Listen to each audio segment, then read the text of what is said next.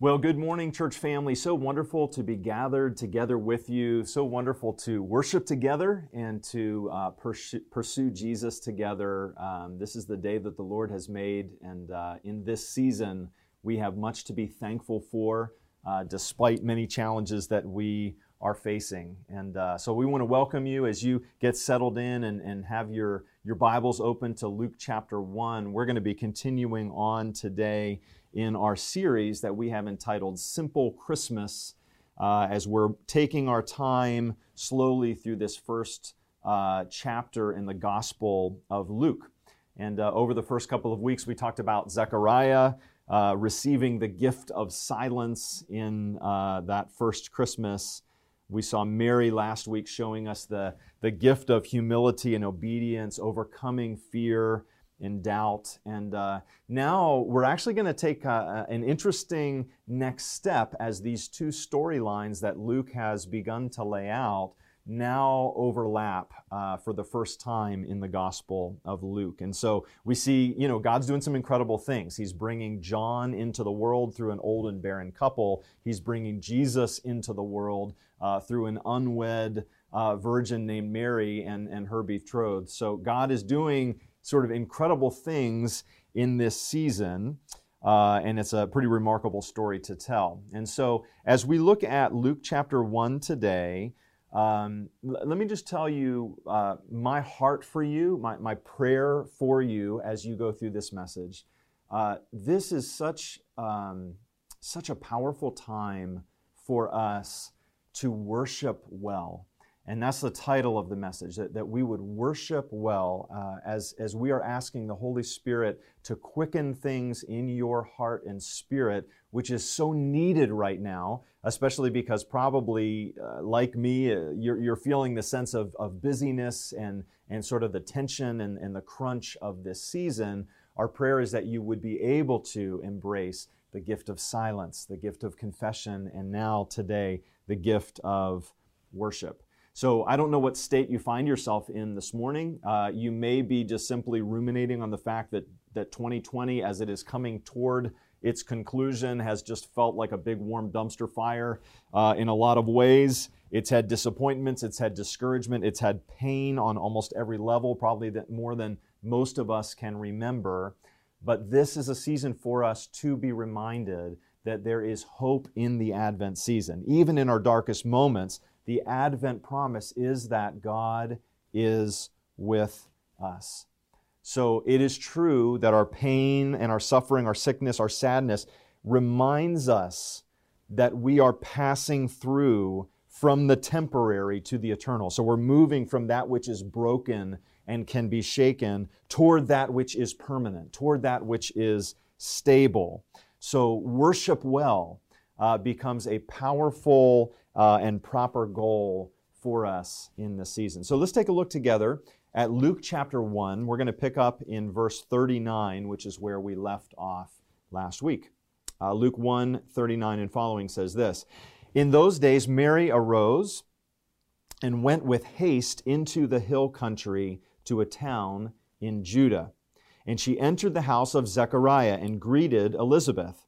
And when Elizabeth heard the greeting of Mary, the baby leaped in her womb, and Elizabeth was filled with the Holy Spirit." What an awesome intersection of these two stories, and that's actually where we're going to begin. Today we're going to talk about this intersection. We're going to talk about the declaration. We're going to do those points relatively quickly so that we can get to our third point, which is the gift of worship, which is where we want to see you also engage today. So first, the intersection. Here we have two women. They are related to one another. Neither of them should be pregnant, but both of them are, as a sign of God's miraculous work and the plan of salvation that He is working out. And so if you were to summarize this intersection, we would say Mary greets, the baby leaps, and Elizabeth is filled with the Holy Spirit. The intersection of their stories is powerful because it actually gives us a moment to pause and to reflect and see what God is doing, not just in one person, but in both of these as their families are intersecting in this time. This, of course, is one of the great faith-building gifts that God is at work in your life, and God is at work in my life, and God is at work in others' lives, and in this tapestry of things that He is sovereignly doing is being knit together. What a great faith-building gift that God gives us. Part of the reason I say this is not just from the obvious of what we're seeing in the Scripture, but remember that when Mary was being brought into this story, and when her angelic visit happened, and she's being told, you're favored among women, you've got a special task that God has for you, and she asks the legitimate question, how is this going to happen? Part of the answer to her question was this: don't be surprised at what God is doing, because God is already at work in your relative Elizabeth's old age. She's said to be barren, unable. Guess what? She's in her 6th month of pregnancy. And so it was the work that God was doing in Elizabeth's life that is fueling the faith that God is doing now in Mary's life, and as we're going to see here, vice versa, for sure.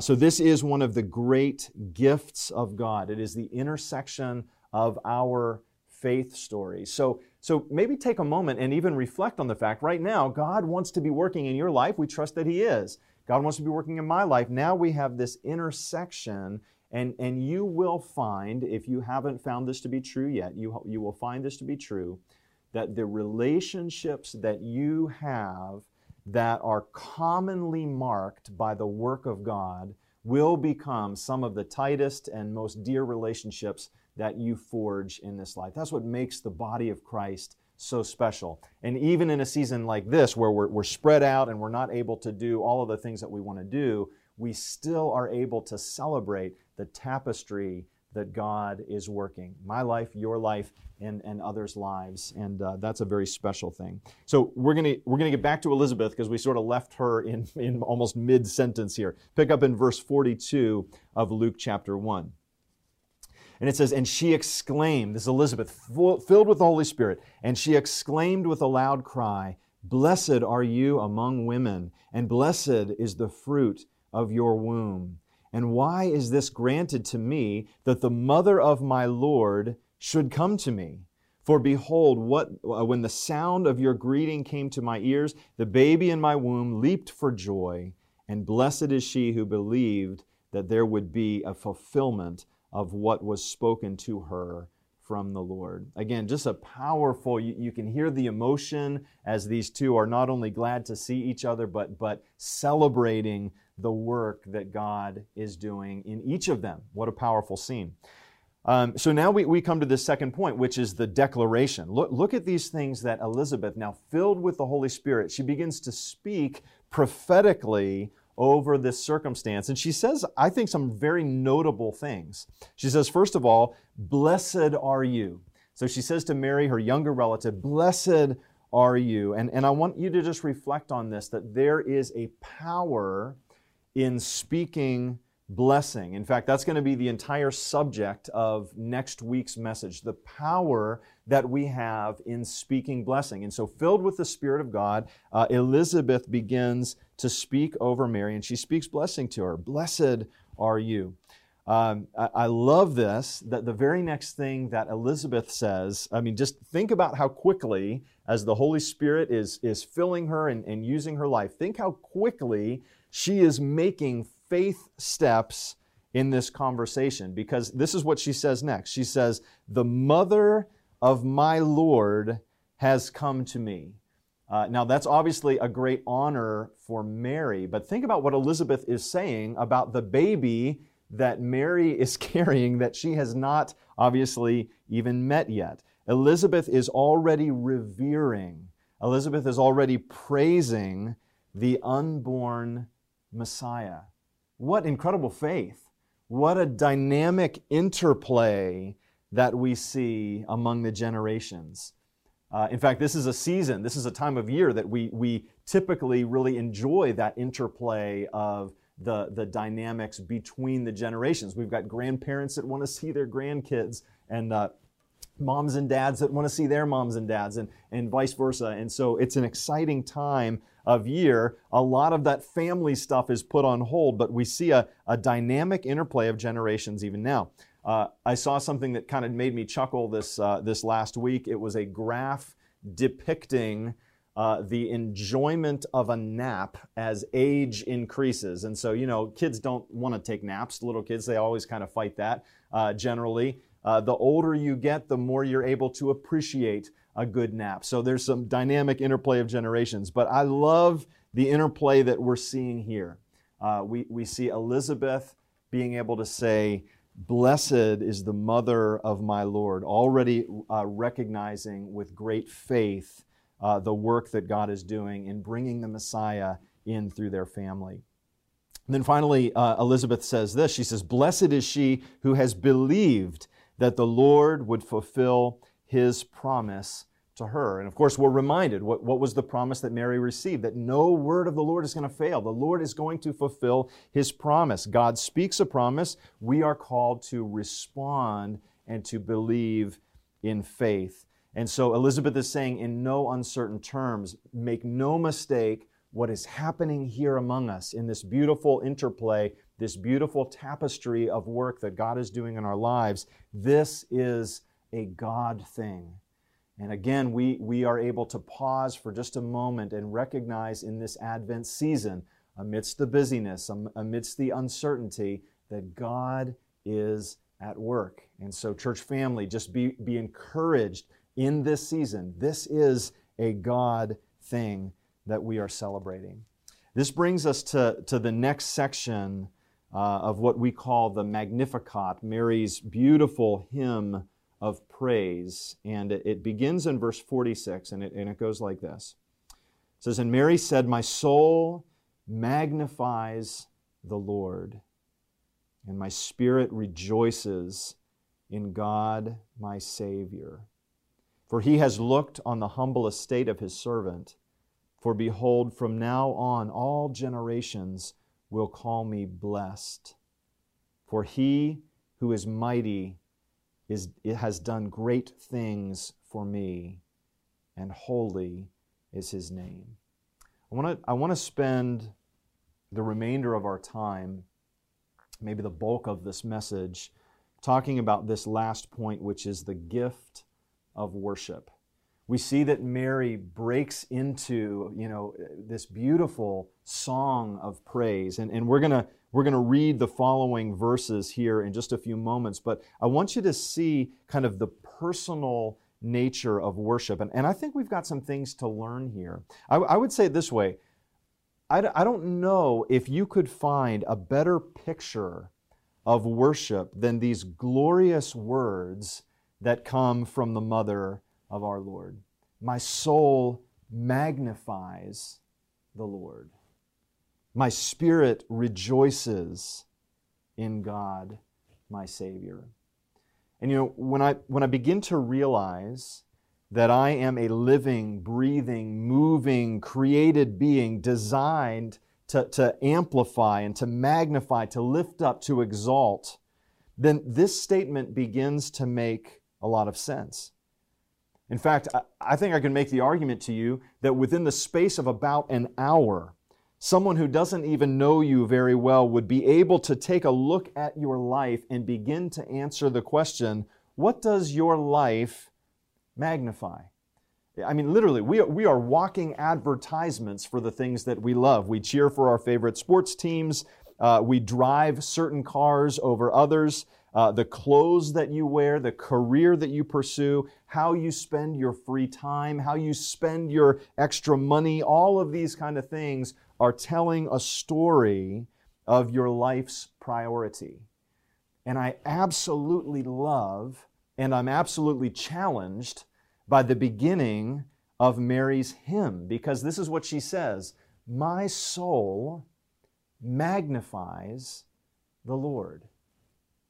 What does your life magnify? What does your life amplify? What does your life exalt? What does your life give credence to? What does your life draw attention to? And I love that Mary is coming into this song from what I'm calling today a predetermined posture of praise. when you understand that your life is designed to exalt something and you have predetermined, my life is going to be about exalting and magnifying the person of Jesus Christ, to magnify the Lord, that is a powerful position, that is a predetermination that is going to see you through all kinds of difficulties, even like the challenges of 2020. So here's the prayer. Let the Holy Spirit rekindle. Let the Holy Spirit reanimate your personal commitment to worship. When that is strong, you can say with Mary, my soul magnifies the Lord. My spirit rejoices in God. And let me tell you a little secret. When you find yourself in that place and the Holy Spirit is stirring you and filling you to that place, you will never, ever be bored in worship again. You'll never be bored in corporate worship again. And I know there's been times, man, I've sat through some services that you feel like, man, this is a real snoozer, or maybe the music isn't what you like, or it's not the style you prefer or whatever, and you kind of find yourself sort of tuning out. But you know, all of that, when I do that, all of that is indicative of the fact that my personal worship isn't strong enough. A.W. Tozer said this, and this is a very definitive statement. He says, I can safely say on the authority of all that is revealed in the Word of God, that any man or woman on this earth who is bored and turned off by worship is not ready for heaven. Because heaven is all about experiencing the manifest presence of God and engaging in that with the worship that God deserves. So I want to focus in on this for just a few moments. I think this is so important for us if we are going to live up to the title of this message, which is we want to worship well. There is an absolute need for personal worship to be strong. And you're going to see as I go through a couple of points right here, I'm not really even talking about the songs that you sing or the style that you prefer. I'm talking about my heart connecting to the heart of the Father. That is the beauty of worship. I don't know the way in which Mary sang this song. I don't know the style. I don't know the preference. I don't even know if she could sing well. But what I know and what I see here is that her heart is connecting to the heart of her Heavenly Father. And when we understand that as our call to worship, our call to magnify the Lord, we begin to realize that is not a calling that is bound by time or place. This is actually really good news in the midst of a pandemic. If you're agreeing with that, you can say amen where you are. This worship is not bound by time or place. This worship and this heart of worship is not bound by style or preference. You don't need a drum kit. You don't need an organ. You don't need anything to connect your heart to the heart of the Lord. In fact, here's the beauty. This understanding of worship is not reduced to music at all, but it is a whole life kind of posture. You literally can worship God before you get out of bed in the morning. I was up early this morning. I've not been sleeping in late at all. We've been having some busy days, and I oftentimes find myself up an hour before my alarm is going to go off. So it may be 4 o'clock in the morning, 5 o'clock in the morning. And this morning, I was lying in bed, and I just said, you know what? I'm going to embrace the gift of silence right now. I'm going to be quiet, and I'm going to be still, and I'm going to praise the Lord. I'm going to allow my heart to connect to the heart of my Heavenly Father. What a gift. What a gift. We miss it a lot of the time because we're too busy and we're running around and we're getting distracted, but we have this wonderful gift. Now, I want to say this as well. This gift of worship and even Mary's ability to model this for us so beautifully, the gap would be far too wide for my heart to connect to the heart of my Heavenly Father, except for the reality of Advent that we're celebrating. He has come near to us. That is what is so special about Christmas. God is with us. Jesus is God incarnate, God in the flesh, God with skin on. He has bridged the gap and given us the privilege of responding in worship. This is significant. This is big. Now, I want to make one other observation with you about Mary's hymn. we see that it moves from kind of a sense of me to we. And the me is not a self-centered me. The me is an understanding, and I think we could understand it this way, that worship is never going to make sense until your personal heart actually engages with it. You'll be on the outside looking in. You'll be kind of sulking on the sidelines until your heart is drawn into a personal experience of worship. So we see that. I mean, all of the things that Mary is saying here in the first part of this hymn so beautifully. My soul magnifies the Lord. My spirit rejoices in God my Savior, for He has done great things for me. So she's acknowledging the goodness of God on a personal level. But me shifts to we. Look at verse 50. And His mercy is for those who fear Him, for all of those who fear Him, from generation to generation. What a powerful picture. Again, as we see the mother of our Lord making this proclamation of who God is. So the first few verses is personal. It's about me. The next verse is corporate. It's about we, all who fear Him, from generation to generation. And then as we respond in worship, we actually go from me to we, but then worship always goes back to Him, to He. It is a theocentric grounding in worship, and that's exactly what we see happening in Mary's hymn here. We respond in worship based on the things that God has revealed to us about Himself. So that in worship, in its truest sense, we are agreeing with God's revelation of who He is and of what He has done and what He desires to do. That's how our hearts begin to become aligned with His in worship. And again, the Magnificat guides us very well here, for in worship we're responding to what God has revealed to do. Look what Mary is drawing attention to, verse 51 and 52. He has shown strength with His arm. He has scattered the proud in the thoughts of His heart. He has brought down the mighty from their thrones and exalted those of humble estates. She's simply saying, God, you have revealed yourself as the strong one, and I'm worshiping you as the strong one. Now, I wonder if Mary would come back to these words of her own beautiful worship when a few months later she has given birth in a lowly stable, almost certainly in view of the Herodium. I don't know if you know what that is, but the Herodium was the largest palatial complex in the Roman world at that time, bearing the name of Herod.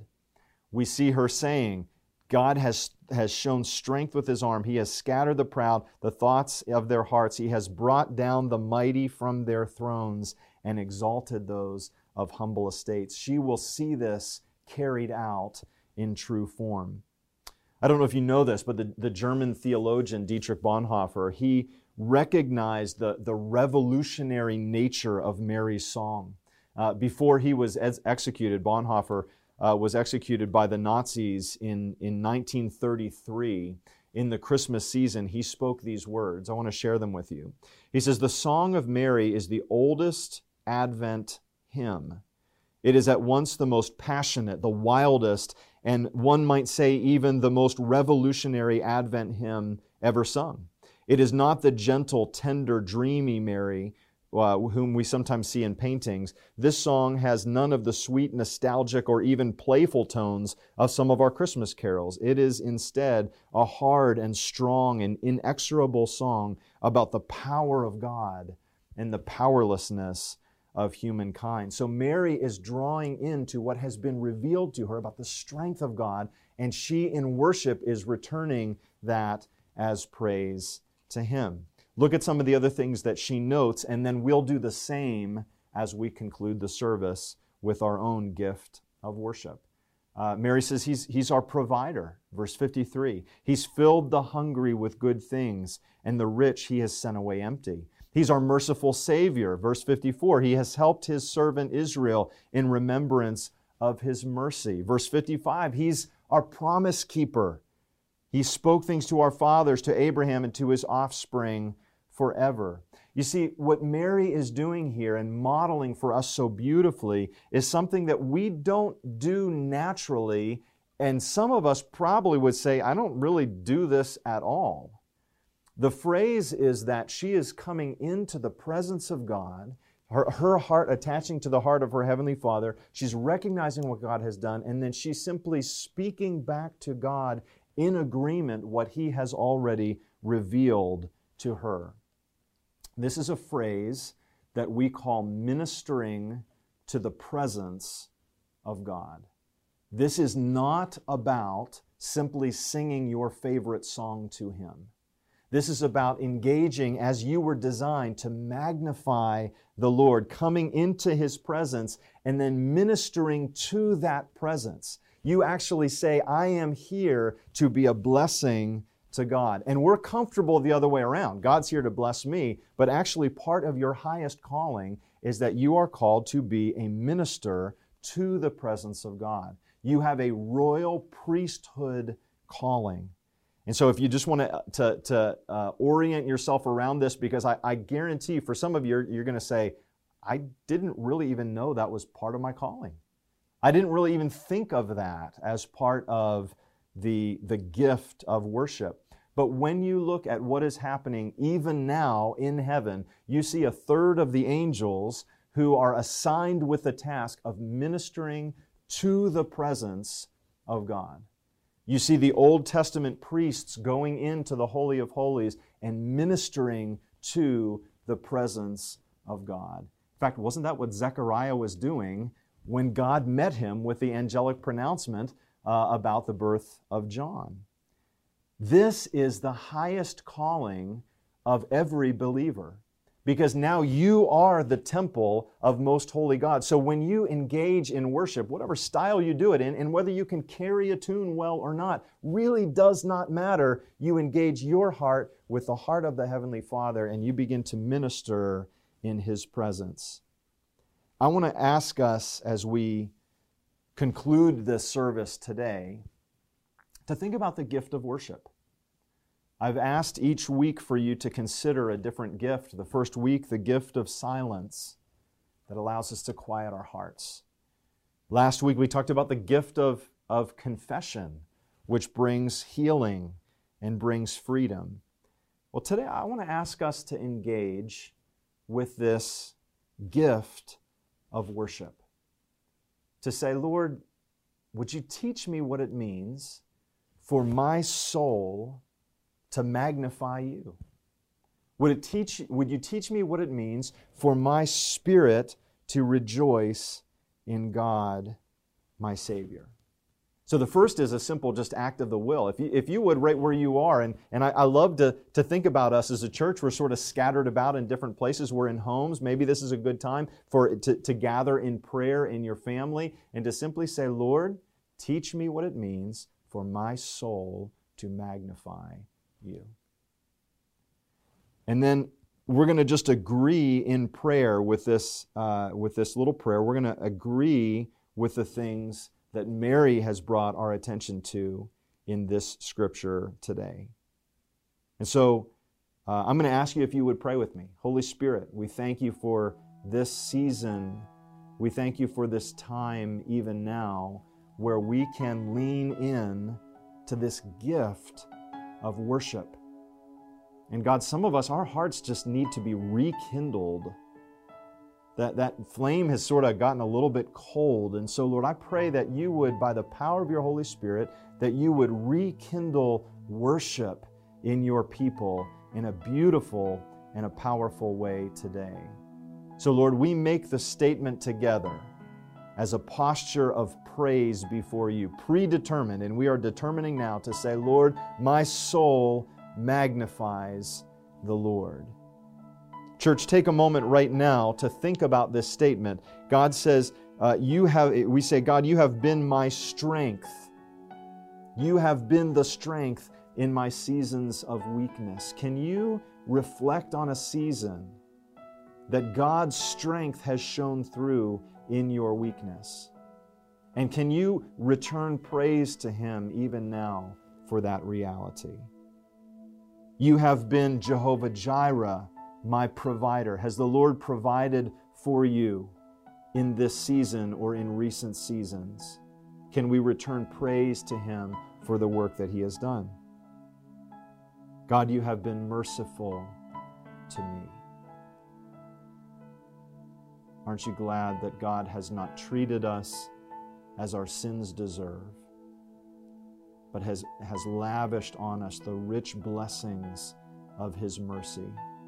Allow your heart to connect to His heart as you give Him praise and worship Him for His mercy in your life. God, you have declared your promises to me, and every word that you have said will be fulfilled. Would you hear the worshipful prayers of your people who are saying, God, we are taking you at your word. And as you wait on the Lord in prayer, I want to give you just a few moments as you're still before Him and as you're reflecting on your heart connecting to His heart and your heart magnifying your good God. And I would ask you to hear the whisper of the Holy Spirit. I heard a powerful testimony from a man by the name of Bob Sworge this week. And this powerful story ended with the whisper of God over his life in this way, and I think it's appropriate for us.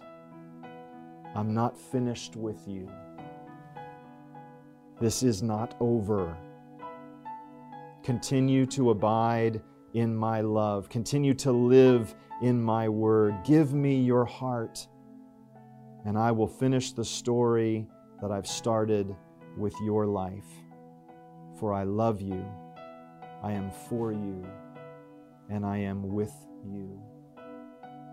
God, I am certain that Mary, even after giving this beautiful pronouncement, would have to live out the reality and the challenge of taking you at your word. And so, Lord, as you continue to reveal yourself to us in this season, I pray that the response of our hearts would be very quick to jump in with worship to agree with you in what you have revealed to us. God, thank you for your power. Thank you for your provision. Thank you, God, for your mercy. Thank you for your promises. We celebrate you today. In Jesus' name, amen.